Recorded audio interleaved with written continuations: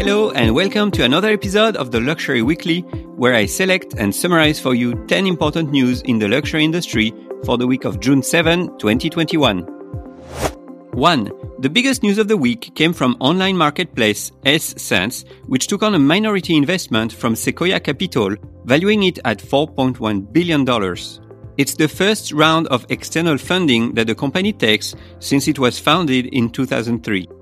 Ssense is an e-commerce retailer based out of Montreal, specialized in designer fashion and high-end streetwear, which claims to have experienced double-digit growth and profitability since inception.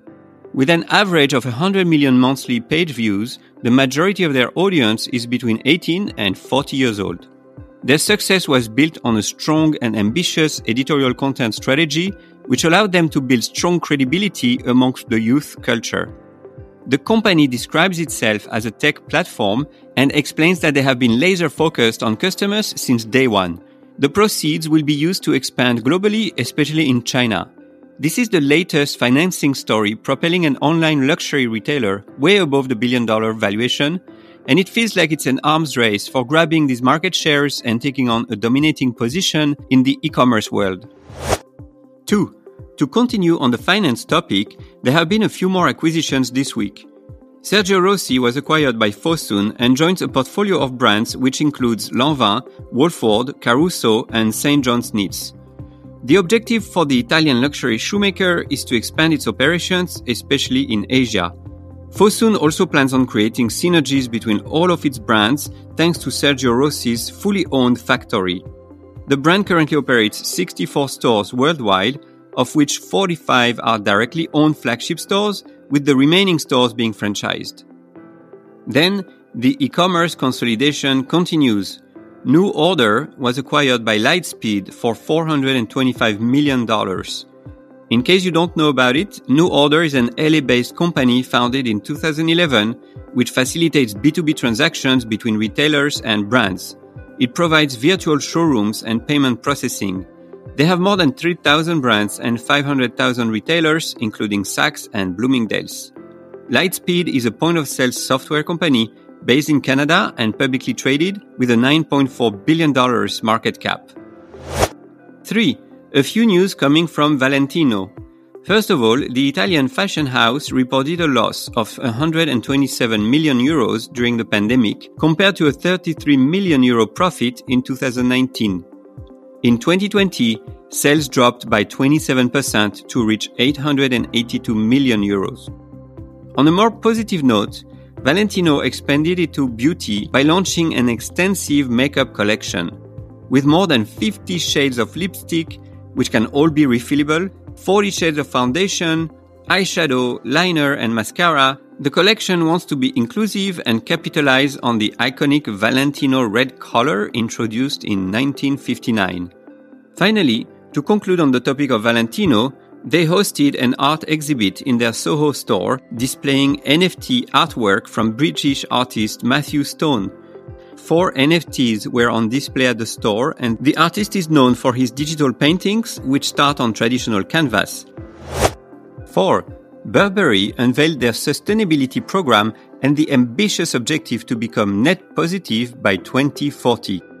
In doing so, the fashion house becomes the first luxury brand to commit to reaching a net positive environmental impact instead of the standard climate neutral objective. So how will they do that? First of all, by removing carbon dioxide from the atmosphere. The brand also created the Burberry Regeneration Fund to finance projects around carbon removal and climate projects which serve vulnerable frontline communities. Burberry also wants to advocate for change in the luxury industry through partnerships with NGOs, peers, and policymakers. This is not new for Burberry, which plans on being carbon neutral by next year, while all their shows and events have been carbon neutral since 2019. It also sources 93% of its electricity from renewable energies. 5. Let's review what happened in the fast-growing resale market. First of all, Mytheresa partnered with Vestiaire Collective to launch an exclusive resale service for Mytheresa's high-end luxury clients. Only top clients will be able to access a dedicated web page where they can upload the products they would like to sell. They will receive a quote, and after quality checks, they will receive payment in the form of a Vestiaire Collective voucher. The item will then be made available on Vestiaire's website. Then, Burberry goes deeper in the second-hand market by launching a buy-buy program. Customers of the British fashion house will be able to sell their handbags to the brand, which will then refurbish them and put them on sale on a dedicated second-hand section of their website. The repurchase price will be 25% of the initial purchase price in the form of a voucher. If the bag is in poor conditions and cannot be refurbished, Burberry can still buy it back and send it to one of their partners which specializes in leather recycling. 6. Ferrari was in the news this week. They appointed a new CEO and the entire industry raised eyebrows. Their new CEO has no experience in automotive or even consumer goods because he's an electronics executive coming from ST Microelectronics. His mandate will be to reinvent Ferrari after the iconic car maker went through multiple management changes over the past few years. The upcoming challenges will be to lead the technological changes in terms of bringing to market electric vehicles and continuing to inject electronics at the service of the customer experience. He will also oversee the Formula One team.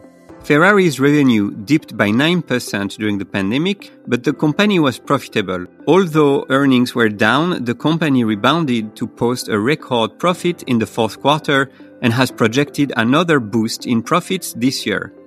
To put things in context, Ferrari sold 9,200 cars in 2020 at an average price of roughly $370,000. Then, a bigger news regarding Ferrari was the launch of their first ready-to-wear collection, which was unveiled at a fashion show over the weekend in their Maranello factory.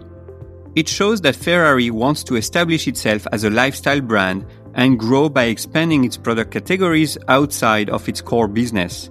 With sustainability becoming an ever so important concern for the new generation of consumers and the advances in electric vehicles, it's time for Ferrari to capitalize on its enormous brand equity and diversify in the top luxury segment.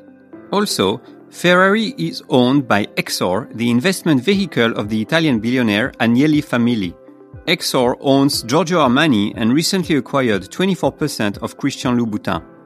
Ferrari drives 11% of its annual revenue from licensing its brand name. With the launch of their fashion collection, they plan on reducing the overall volume of licensed products in order to protect the brand image. 7.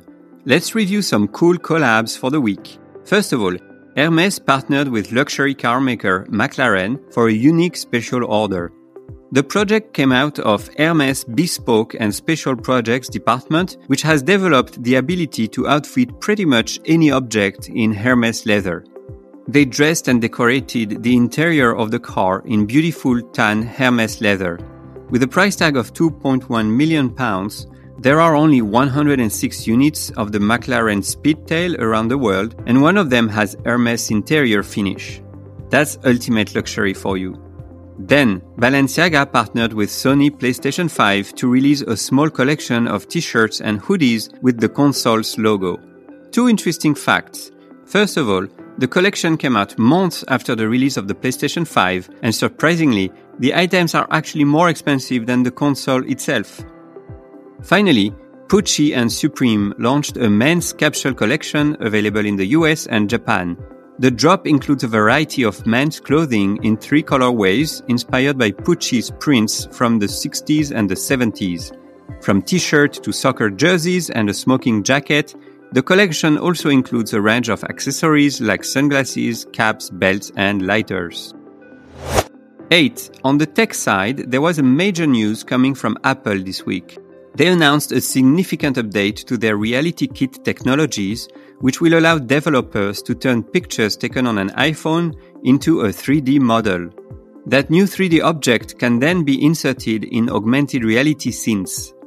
This is an important milestone, in my opinion, as it signals major improvements for the next frontier of e-commerce, which is to replace the flat 2D product picture by a more compelling 3D version. Then, Sotheby's opened a replica of its headquarters in Decentraland. So for those of you who have never heard about Decentraland, it's a metaverse world created in 2015 where users can create avatars to interact with one another, purchase goods and services, and create art.